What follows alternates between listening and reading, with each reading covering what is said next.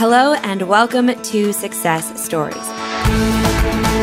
I'm Kendra Hall, Chief Storytelling Officer at Success Magazine, and this is the podcast where we sit down with the brightest stars and the boldest thought leaders as they share their stories so you can create your own success story.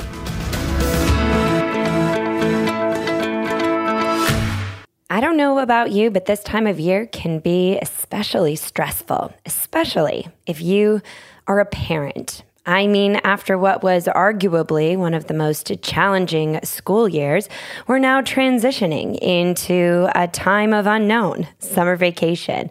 I mean, maybe your kids are heading off to camp, or maybe you'll be having camp at your own house.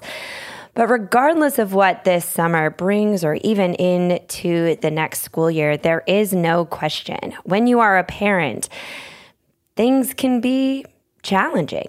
And if you are a working parent, perhaps even more so, trying to juggle doing things well at home and also at work, and also when the two combine and they're happening in the same place. How do you best navigate these challenges? Well, I don't have the answer, but fortunately, someone does. And that someone is Daisy Dowling. Today's guest is Daisy Dowling, an executive coach, leading expert on working parenthood, and the author of Work Parent, the complete guide to succeeding on the job, staying true to yourself, and raising happy kids. Daisy's coaching and training company, Work Parent, has advised clients such as Disney, Big Lots, Cornell University, and the United States Air Force.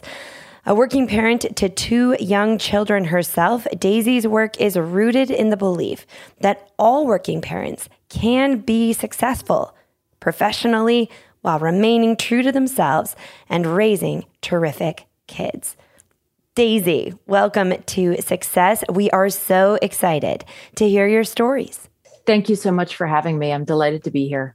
Well, and I want to start right off the bat by saying a big congratulations for the release of your new book, Work Parent, the complete guide to succeeding on the job, staying true to yourself, and raising happy kids. I mean, they say don't judge a book by its cover. And I wouldn't say it was necessarily a judgment, but when I read that title, it was an instant, I need this. These are all of the questions that I've been asking myself. Never has a subtitle been more compelling. So congratulations on that as well. Well, thank you so much. I mean, those are the same questions I'm asking myself as a working parent. I joke that I wrote this book because I really needed to read it, and I still feel like I do. So I'm glad it resonated.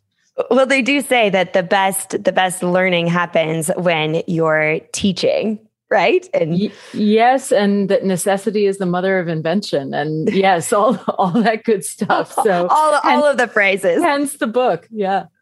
So, well, I would love to start there. I know in our conversations prior to recording, you yourself are a mother, are a work parent. So tell me about your experience. When did you first recognize the struggle of work parents? And I do feel like it's really important that we address this. It's not just, we hear a lot about working mothers, but this is work parents of all kinds and all shapes and all sizes. But when did you first realize that this is a thing for you, a thing that needs to be discussed with the world? Yeah. So it was about 10 years ago. It was before I was a parent myself. And I was working very happily as an executive coach. So I was inside a big, successful organization, and there were really hardworking, up-and-coming men and women who were great at their jobs. And it was my job. I thought I had the coolest job in the world, and I still do. It was my job to help them figure out how to get even better, how to get to that next level, how to take on more responsibility, manage a bigger team, get promoted. And it was really fun to watch people succeed. But in a lot of my one-on-one sessions, I would sit in an office, in a conference room, and a person would say to me, Daisy, thanks so much for all the time management advice you gave me. It was really helpful in taming my calendar. But you know what? I just became a dad 6 months ago. And now I have to manage my time and get to daycare pickup every day at 6 p.m. What do I need to know now? And I didn't have really great advice for them. Or somebody would say, hey, I've got a big evaluation coming up, and whether or not I get promoted is going to ride on this. I got to be bringing my A game, but I've got 18-month-old twins at home, or I've got a teenager at home, and it's just my attention, and I'm not sleeping a lot, and I'm finding this really hard. What to do? And as an executive coach, you really invest in seeing other people thrive.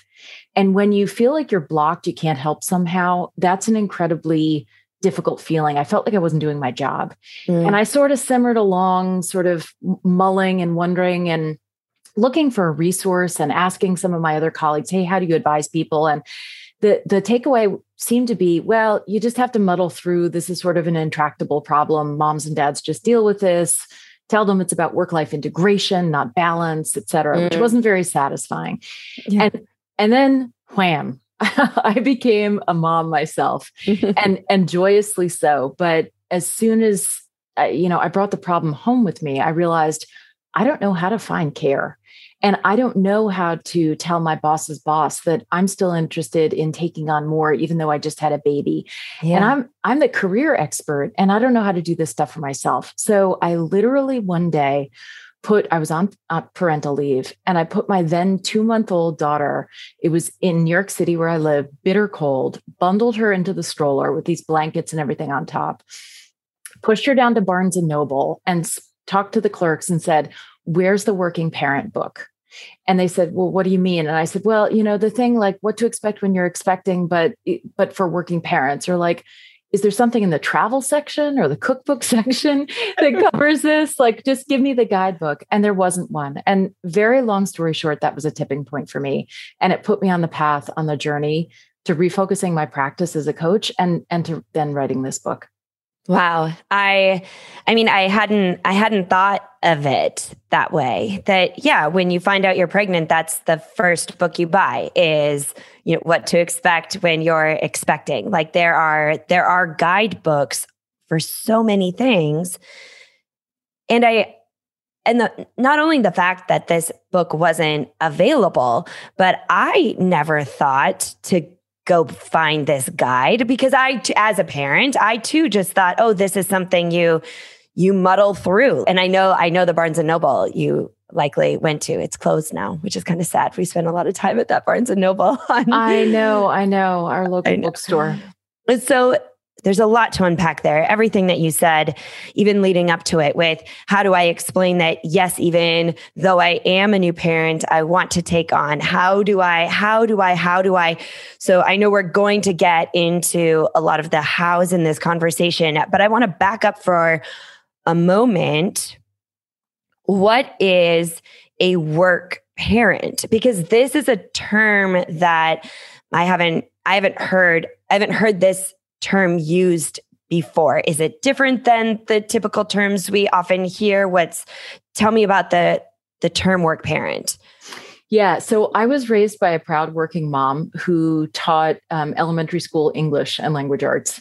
And so I'm sort of a words nerd. And when I was beginning to grapple with this issue as an executive coach, it really got under my skin that people would say working mother, but they wouldn't say working father. Or people would talk about work-life balance, but work-life balance had a slash in between it. And I thought, well, my work and my life are actually not separated by anything. I'm one person doing two jobs. And I feel like I should be proud about being a mother. I feel like I should be proud about working hard. And those two things don't need to sort of exist in totally separate spheres. And so one day it literally just, the word just sort of popped into my head. And I thought, language matters, language is important. And if instead of saying working mother, as if somehow like, well, you're not quite a mother, we need to describe you as a working mother, or, working father, and feeling awkward because nobody uses that term. What if we just all talked about ourselves as being whole and complete and doing two things at the same time and having that be a point of pride?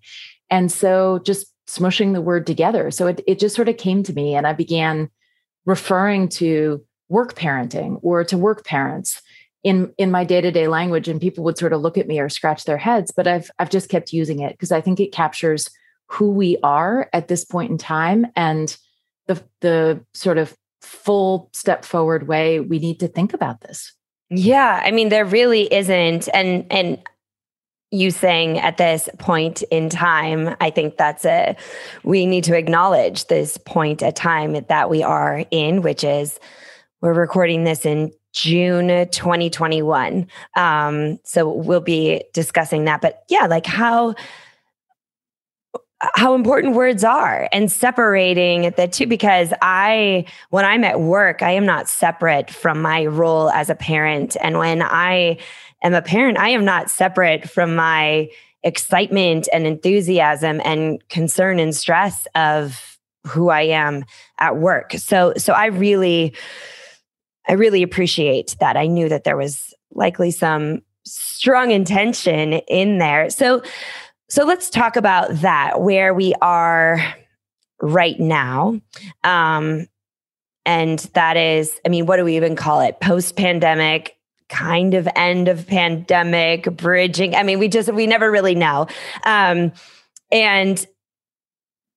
the impact that this global experience has had on what it means to be a work parent. And I'll preface this by saying I very recently, so I live and work and raise my family in New York City like you do. In fact, we're just a few blocks away, which is kind of fun to find that out. But it wasn't until I would say about 2 months ago, and when the original shutdown happened and our children were sent home. You remember that day? Oh, yes. It was actually, I want to hear your story of that day. I think these are important stories to tell. Absolutely. But when you're in it, you're just doing it. And I remember there definitely being like very vivid moments of complete chaos and disaster and moments of joy and beauty. But I don't think it was until about 2 months ago when someone my mom said something to me. It was right around Easter is what it was. And my parents had come to town. They were very excited. We hadn't seen them in a long time. It was right over Easter. My Easter decorations are in storage somewhere else in the country. And she said, "Where are those Easter baskets that your grandmother made for you?" And I almost lost my mind. Like I almost crumpled in a pile on the ground. I was able to keep my composure, and that's not the kind of person I am. But I was like, I can't do it all. I don't have the Easter baskets because they're somewhere else, and I'm trying to. And I was like, I kept it together and said, "Oh, they're in storage somewhere else." But I walked away from that conversation like, I must really be on the brink. Like I must be at the very last fringes of my rope to be responding to a very simple question with so much energy. So I'm really interested to ask you, the expert on this, like how has the pandemic impacted working parenthood? Yeah. So I see the pandemic as an amplifier and an accelerator. And by that, I mean, I think, listen, this past year plus has been a doozy, to put it mildly. But even before the pandemic, working parents were in a very, very difficult spot. And if we go back to 2019, 2018, and we sort of can put on our rose-colored glasses and look at that time with a little bit of nostalgia, like pre-pandemic. In reality, though, working parenthood was very, very hard. Mm-hmm. And I think as working parents, we are fantastic at figuring things out, soldiering through, checking everything off on our to-do list, sleeping less, working more, all of that kind of good stuff, which to a point fuels our success. But in 2018, 2019, kind of, pre-pandemic era, we had for 10 plus years at that point been working parents, all of us, in a iPhone, smartphone, 24/7, always on environment that our older mentors, our parents, certainly our grandparents, never had to live in. I'm not blaming that technology. I love my iPhone as much as the next person. Don't get me wrong. I'm on it all the time. But because of technology and because of demographics too, most families now have both parents working. It's the majority of us now have two parents full-time in the workforce or are headed by a single parent. So as we think about the structural pressures we face, working very long hours, not being able to turn off or shut off even when we're not officially working, doing that in the context of a family structure that we love, that, is fantastic in so many ways, but where there's usually or typically not somebody who's full-time focused on the home front on raising the kids. This is really, really hard. And I think what the pandemic did was make things worse, definitely, but in a way that showcased and highlighted the underlying problem, and that made people sit back and just say, whoa, whoa, whoa, whoa, work-life integration, I get you. That's a great sounding phrase. I'm all for it. But, it's been 15 months, 18 months now, and I can't tell my work from my life or anything in between. It's because I'm doing everything all the time and I'm exhausted. So I think it upped the ante. And now is the time, as we think about the new normal or rounding the corner or whatever we want to call it, even if that's sort of scary to do, to think about some of the proactive steps we want to take to not fall back into the pre-pandemic pattern either. So tell me, I want to hear, what were some of your, you nodded when I mentioned the day the kids came home. Do you remember? Yeah. Can you tell me the story of that day for you? Yeah. So I remember it very vividly and probably always will. So there was a emergency voicemail message that went out from my children's school at 9 p.m. on a Sunday evening, announcing that somebody within the school had been exposed to this then completely unknown, very scary new virus, and that school was canceled for the week. And then we went into spring break, and then my kids didn't go back to school for 13 months after that time. Now, don't get me wrong. I consider myself very fortunate. My kids have done well in terms of their schooling. I'm not in any way complaining here, but just sharing one story of millions of how this impacted all of us. And, the great irony, the sort of pinch, I guess I was in, was that I was the working parent person. So as soon as school was canceled and then other schools were canceled, and then we went into local and then national lockdowns, and working parents were really to the wall, I was being asked to do more and more work with parents to support them. And at the same time, I was thinking, oh my gosh, I've got to finish up this seminar I'm teaching to working parents at a company because my kindergarten daughter's going to run in here and won't be able to get into her homeroom Zoom class on Zoom or whatever. And am I going to be able to do that? And is she going to interrupt me? Whatever. So it was sort of like a grand slam of eating my own cooking, I guess you would say. So it was an interesting time, supporting while also needing that support like every other working parent. So what are, because we can talk about the practical strategies for scheduling and, just like you were saying, at the beginning of our conversation, your clients saying, I understand these time management things, but I have this other, working parenthood and parenting in general comes with a whole host of emotions. It isn't just the functional. It's guilt. It's overwhelm. It's a lot of things. So, and I think that the pandemic, but that is just part of being a parent. Do you have some strategies for managing the more nuanced emotional aspects of what it is to be both?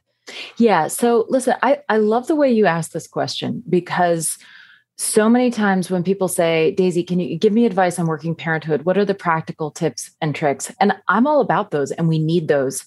But when we talk about calendar management or efficiencies, or how to get dinner on the table as working parents, like all that practical stuff, it's critical. But we're treating a set of symptoms.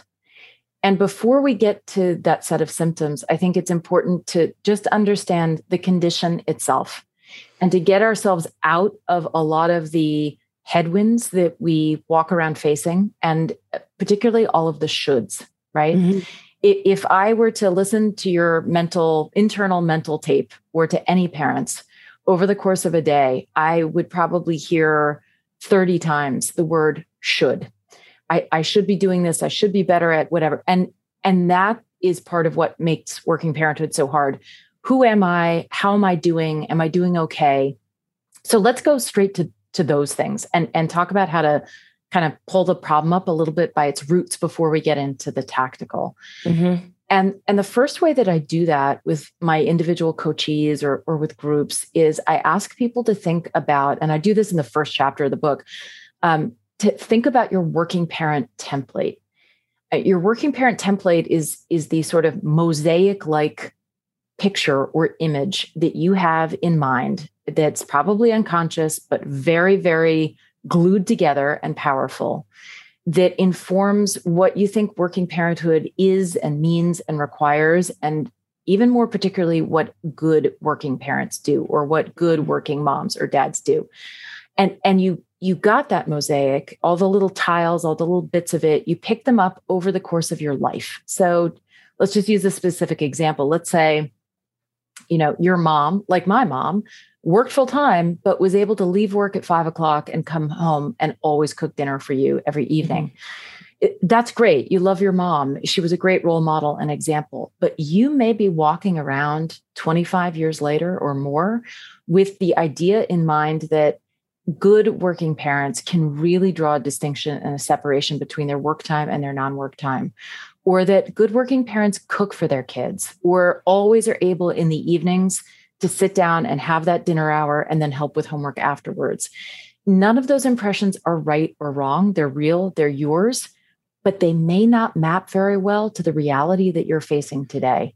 Mm-hmm. So if you work evening shifts, or if you have a job that requires, very long hours, or requires you to be responsive to clients or to travel in normal times, mm-hmm. you just don't like cooking.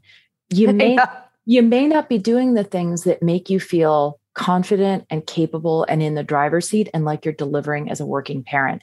So I encourage people to take that step back and to literally take a white sheet of paper and to map out where all those little different bits and pieces that make up their mosaic, their template, come from. And that can be from your family of origin, early career training, from mentors, from coworkers, from colleagues, comments you've gotten from a manager. Let's say you're in a Facebook group with other parents and they all tell you that, after you have your second child, you really need to think about, stepping back a little bit at work or going part-time. Great advice, perhaps, but not if you really love your work or want that next promotion or just enjoy the tempo at which you're working, right? So map all that stuff out and then take a step back from it and say, what's my reality? What's my today? I'm parenting in a pandemic, so maybe I need to order in, right? Because I've got a lot else on, or maybe I need to take a different strategy. And all of a sudden, it allows you to take this bag of rocks, which is like all these shoulds and have tos and why aren't I type feelings you've been dragging along. It lets you put them down. Mm-hmm. And then all of a sudden you can be more of the working parent that you want and make the decisions and choices that really, really work for you. Yeah, I think about, my expertise is storytelling. And for me, these shoulds and all the little tiles that you're talking about, I see them as the stories we tell ourselves, the stories we've collected them from different places. I know one of mine, my mother worked really hard to then be able to stay home. She wanted to stay home with her children more than anything, to not work, which is the opposite, I suppose, in many ways of who I am and how I was wired. And one of the things that I remember growing up is my mother always hosting amazing birthday parties. Now, this is long before Pinterest or social media had us comparing our birthday party to someone else's birthday party. So it wasn't that kind of birthday party. I could only see it within my own life. And I loved my mother's birthday parties. And I'm really not good at planning birthday parties. And pre-pandemic, my schedule required a lot of travel. And while I always tried to be home for my kids' birthdays, there was one year when my daughter turned 6 that because we were moving and things worked out differently, I was going to be in Las Vegas for her birthday. And I was feeling so guilty because I should this, I should that. And really decided, I would say this is one of my work parent wins, decided, all right, this is what my life looks like. So we are going to have our birthday party in Las Vegas. And we had friends come up from Arizona and we rented like a little cabana and got, chocolate covered strawberries and got her a sash that said birthday girl. And there was my 6-year-old daughter dancing poolside and all the other birthday girls or bachelorettes or whoever, they're celebrating their 40th birthday or their 50th birthday. And they were all coming up and taking pictures with my daughter. And once I let myself see it that way, it was a beautiful moment. And to know that like my kids aren't my children's stories about what their childhood was like and what it was to be the child of me, their mother, are going to be very different than what my stories are about what my childhood was like and being the daughter of my parents. But just because those stories are different doesn't mean that I am failing. And it's weird because I have to, and I think we all do, once we realize, listen to this tool that you just gave us, once we realize that's what we're doing, it still takes a lot of effort to remind ourselves that, no, we don't have to live in the shoulds. We can live in what we're doing right now. And in fact, my daughter has requested now for her 9th birthday that her birthday party be in Las Vegas. So I'm trying to figure out how to do that. I love it. I love it. An encore birthday in Vegas by the same pool. But you raised something really, really important, actually, which is your mental image of working parenthood. And there's this template exercise, but something else I often have working parents do is to go on Google and to actually Google working parent and to click images, right? So you just see the pictures of what comes up. When you do this, you will see, as of right now in 2021, and I really hope to change this and to be part of this change, but you will see tons and tons of pictures, kind of stock photos of women in pantsuits in front of laptops, holding babies and going like, looking as if they have the biggest tension headache in the world. And that's really interesting because the image of working parenthood, first of all, isn't very inclusive. Like, dads, LGBT families, people who have older children, people who don't work at jobs where you're in front of a laptop all day, right? There's 52 million American working parents, and we're all doing life and work in very different ways. But the image is also that you are somehow doing something that's overwhelming or messy, manic, undesirable in some way. And I think it's really great that you were able to take this feeling of like, well, I should have my daughter's birthday party. And you were able to create a scene, a picture that she obviously loved and looks back on, and you all will. And I think it's fun for us to take a little bit of an Instagram-y approach and think it's not just about being stressed out and hunched over a laptop. What's joyous? What can make us proud? How do we want our kids to think of us 20 years from now when they're working parents? And not that we have to have like this, sort of perfectly curated ideal life, but just what works for us? What's sort of unique and doable, and what can we be proud of in the here and now, and to move towards that? Well, and I think that you nailed it right there. What can we be proud of in the here and now? And I know that my habit, my internal dialogue, I'm sure I'm not the only one, is to think about how I'm not perfect, about how I haven't lived up to or whatever it is. And to take a moment at the end of each day or each week to celebrate some of your parenting wins, because they happen, like they're very small moments. But like I think about yesterday, we went to brunch. It was really hot in the city. And we walked outside to go get lunch. And then when we showed up, I had reserved outdoor seating right in the sun, and they were complaining. And I was like, all right, let's just wait a couple minutes. Let's do indoor seating. And you were on that verge of like, oh, I'm failing. Why did I do this? It's such a hot day. They would rather just be at home. But then we got this cute little corner table inside in the air conditioning. And the four of us were laughing about my husband's miserable pickup lines when we were dating. And my son is 10 and my daughter is 8. And we just sat in that corner booth and laughed and laughed and laughed and had breakfast. And like that, like, I'm sure I failed, like I didn't sign him up for whatever I was supposed to sign him up for. And I didn't double check that I just remembered my son has a science test today that I didn't double check you know what? I could focus on all that, or I could focus on that amazing brunch we had yesterday morning and how fun that was. And they will remember that. Yeah. And let's actually take that one step further. And there was that amazing, you guys were laughing at the brunch, and it was a great moment. But let's also think about however many loads of laundry you put in last week, or about all the times that you did call to make the orthodontist appointment. Yeah. Or about all the tapings that you got done on time, or about throughout the course of the pandemic, how you were able to help the kids with their homework, or the really good conversation you had with somebody you work with who it's really hard to have a good conversation with, but you managed it anyway. So it doesn't even have to be sort of these like glory moments. It can be small things. And one of the exercises I have a lot of my clients do is to start keeping right alongside their to-do list is to keep a done list. And you put things large and small. It doesn't even have to be big wins, like, got a new job or something like that. It can just be like, gee, over the course of the past week, I made dinner for the kids 3 times. Great. Throw that on the list.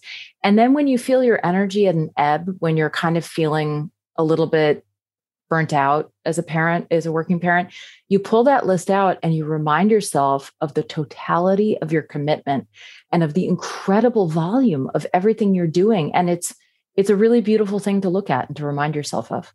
Yeah. And that we don't do that enough. Like that. Yeah. There needs to be, we can keep a mental tally of what we haven't done, but to be really intentional about what we have, I think I need to get better at that. I would imagine that there are a lot of people who do. So I want to talk for a moment about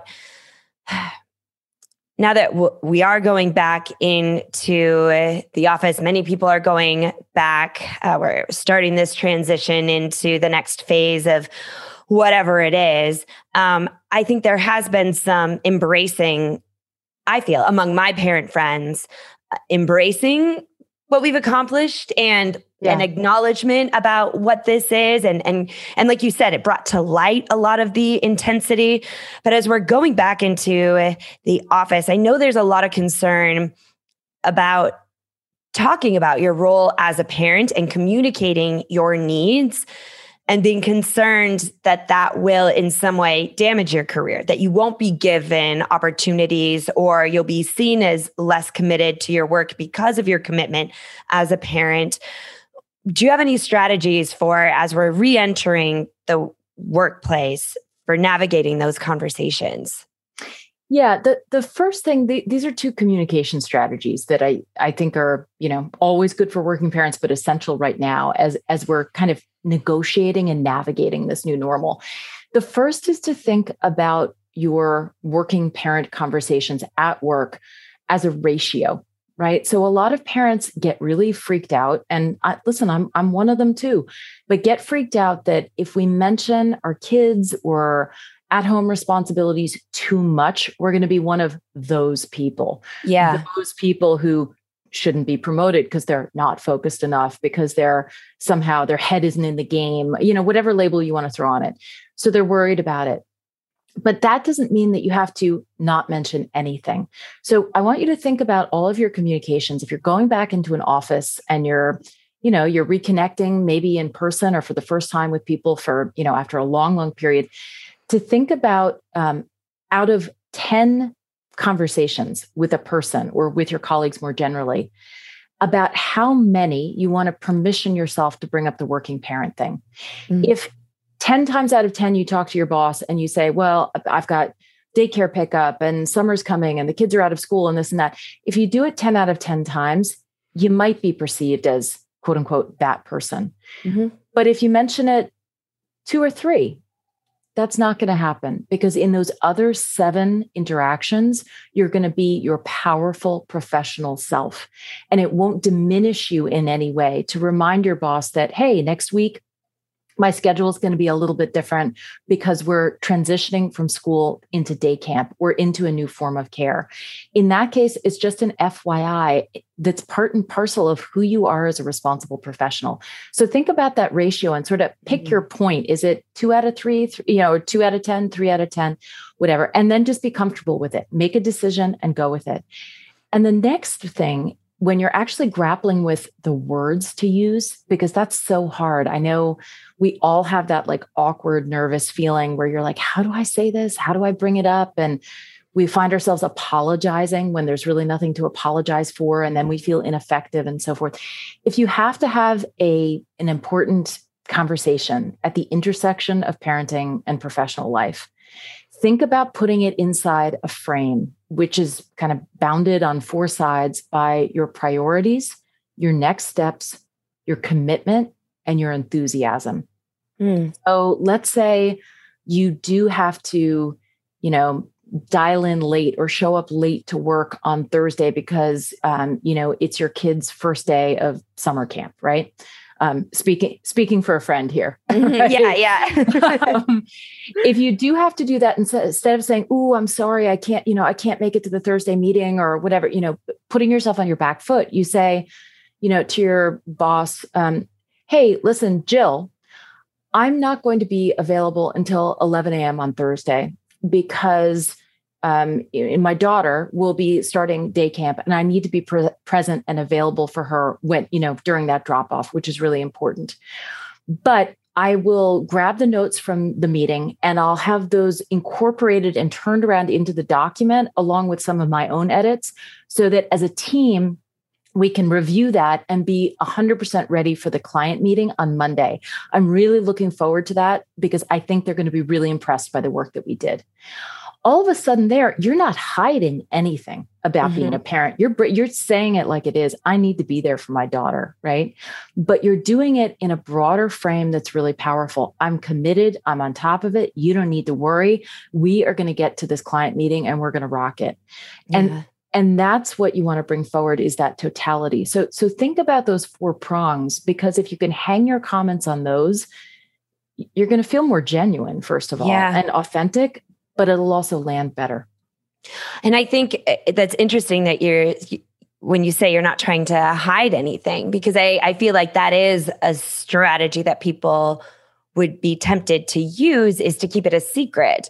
That anytime you're holding on, why you're being, to be vague, or anytime you're holding on to a secret, I find it makes me more frantic. It makes me more frazzled. It makes that energy more nervous. And so here, exactly, by that, using those 4 walls of the frame, that's about as competent as you could ever show up anywhere. I mean, that's a really powerful strategy. Go back and re-listen to it if you missed it the first time. Actually, would you re-say the 4 prongs? Yeah, they're your priorities, your next step, your commitment, and your enthusiasm. Mm-hmm. And sometimes when I'm working with clients, you have to, have a bigger conversation about wanting to get promoted, or all of a sudden they're doing, which is coming for a lot of us, they're going to be doing business travel, and they have to explain the fact that they're going to be away to a 4-year-old who is feeling really nervous and upset. we will actually work through and we'll have them think, okay, how am I going to hit on each of these cylinders in my conversation? So instead of saying to your 4-year-old, I'm so sorry, I wish I didn't have to go, and you're feeling terrible and mixed up and sending mixed messages, you say, Dad needs to leave for the airport right now. And because I have clients who are waiting for me in Chicago, but tomorrow night I'm going to be back and I'm taking you to the park and we're going to do the swings together on the big boy swing. And I can't wait. I'm going to be so excited to see you doing that. Your 4-year-old's probably still going to be kind of upset, but that message is a lot more powerful and makes you feel like you, instead of this sort of awkward, apologetic, spiral. Yeah. And then you start seeing yourself as awkward and apologetic, which sends mixed messages about your, Completely. Yeah. Completely. It's interesting that you mentioned that, because my husband and I took a trip, we were gone like 36 hours. And as we had dropped the kids off at school, there was a babysitter coming to pick them up from school. And we were driving out, through the Hamptons, and about like an hour into our drive, we got a call from the school nurse, who my daughter was in the nurse's office. And we've had to have many conversations. You can't go in and say, I have a headache or my throat is scratchy just because you don't want to be at school, because that's a big problem. If you have a headache, you need to say, but my daughter would go in all the time and be like, I have a bellyache, just because she needed a break. And we were like, you cannot do that. You'll send the whole class into lockdown unless you actually have a bellyache, right? Well, she went into the nurse's office because she said she had poked herself in the eye at home and she was sure her eye was bleeding. And the nurse, smart girl, that is not a symptom of anything pandemic related, a bloody eye. So that was smart on her part. But the nurse called us and said, I sent her back to class. My husband said, we're gone for 36 hours. And he hung up the phone. And I said, for parents, I used to travel all the time. And I think our daughter was getting used, adjusting to, wait, they're gone. They aren't here. They've been home with me every day for 18 months. So it is going to be, I hadn't thought about until that moment. And now hearing you say it again, I hadn't thought about the at-home transitions that will be made as parents start going back to the office, as parents start going to business travel more there. So maybe that's a good place. I mean, I have so many questions for you. One question that I do want to ask is, we're talking a lot about, there's a feel for like the corporate families, people who are going into an office. Any thoughts for work parents who work for themselves? I feel like that brings on a whole different aspect of those negotiations, because you're negotiating with yourself and your own ambition in many cases. Thoughts on self-employed work parents? Yeah. So I actually have an entire chapter in the book about entrepreneurship, freelancing, small business, people who, like me, work for I work for myself. And as you say, that can make it harder. I can take next week off if my boss lets me, but my boss may not let me because my boss is me, and that gets all kinds of complicated. So there are some really, really important things to do if you're a working parent, entrepreneur, or self-employed, or if you're thinking about becoming one. Mm-hmm. The first thing that you need to do is come up with yourself, with sort of effectively create a contract with yourself about boundaries. So as an entrepreneur, you could go forever. You could work, 24 hours a day and always be trying to grow and scale and get that next client and do more and bill another hour. And that will very, very quickly happen to you if you don't have a clear contract with yourself about when that stops, or you will draw boundaries on a sort of ad hoc basis and feel terrible, like, oh, I'm not working enough.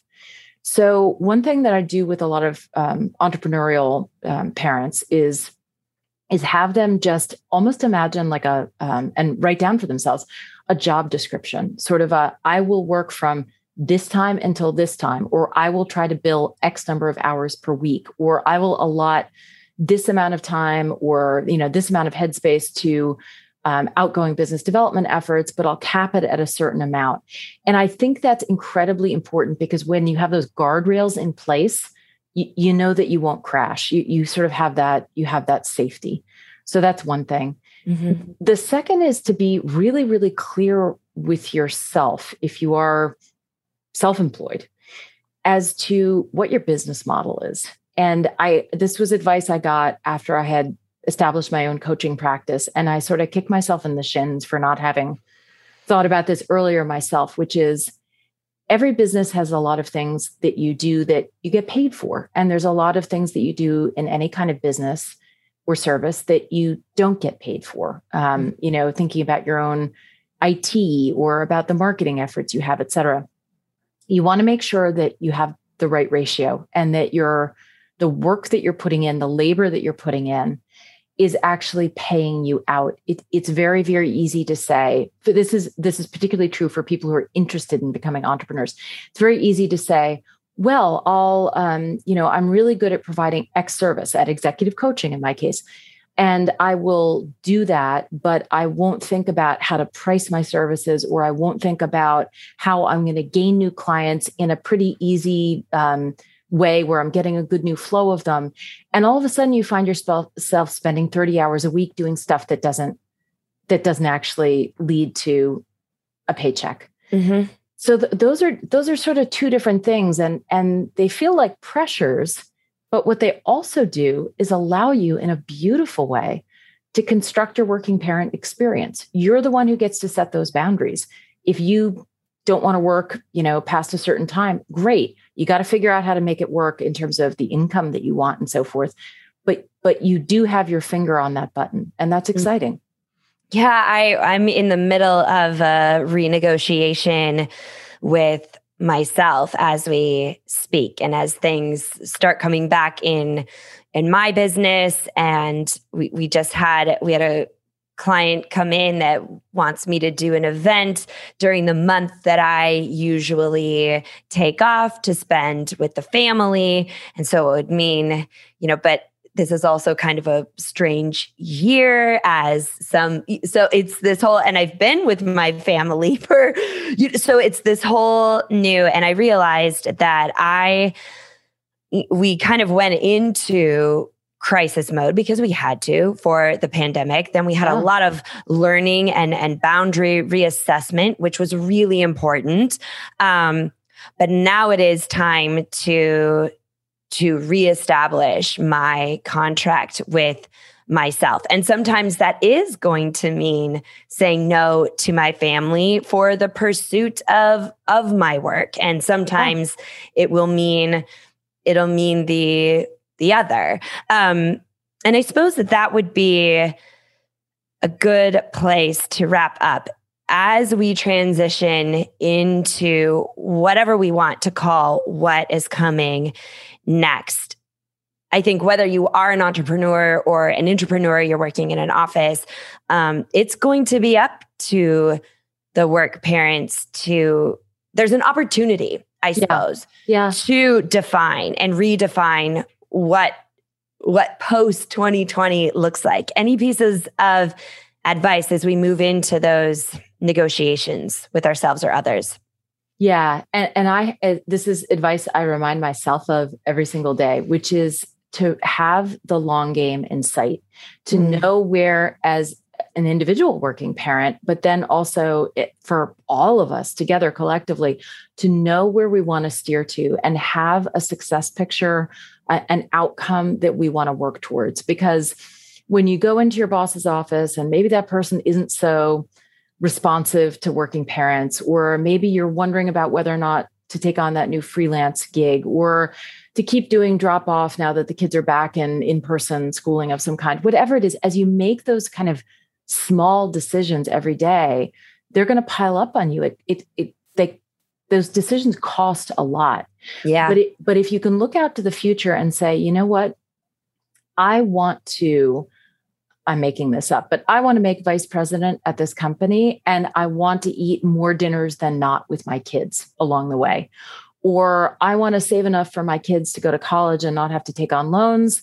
and achieve, a certain status within my profession, and to mentor other colleagues. And I want to do whatever that is. If you have that vision, you can then say, okay, well, how does doing drop off or not doing drop off fit into that? Or how does taking on this next freelance gig or declining it, how does that fit into my vision? It just makes things easier, and it's more motivating, first of all, to say I'm moving towards something positive, but it's also makes the day-to-day easier. And as you do think about that kind of great big vision of the future for yourself, also think about your kids' experience as working parents. I mean, my daughters are 7 and 9 right now. And 25 years from now, honestly, I want them to just be feeling like I got this. Everybody can be a working parent. This is, it's celebrated and it's practically feasible and all that good stuff. And to do that, to get that for them, I'm going to have some of those awkward conversations and push back and grapple with all this stuff myself in the here and now. And it's okay. It's okay. If anything, if you can't do it for yourself, do it for the stories they'll tell. Exactly. When they're in the same position. Daisy, what a joy it was. This was so helpful for me. I could ask 100 more questions. Luckily, it sounds like so many of these, and I know that so many of these are already answered in the book, Work Parent, The Complete Guide to Succeeding on the Job, Staying True to Yourself, and Raising Happy Kids. Daisy, where else can we find you? You can go to my website, www.workparent.com. You can follow me on LinkedIn, or you can sign up for my soon-to-be-launched weekly newsletter, which comes out starting this Friday. Well, thank you so much. I can't wait to hear all of the success stories people tell after listening to this conversation. Thank you. Thank you so much for having me. If you enjoyed this conversation, look up an inch or down an inch and check out all of our previous discussions. You can find those at iTunes, Spotify, Overcast, Stitcher, or wherever finer podcasts are sold. And of course, check out the latest issue of Success Magazine by heading over to success.com/subscribe and get more inspiring stories like this delivered right to your front door. Be sure to give us a review on Apple iTunes, and you can find me at KindraHall.com or on Instagram at KindraHall. That is Kindra with an I. I can't wait to hear the stories you'll tell. Until next time.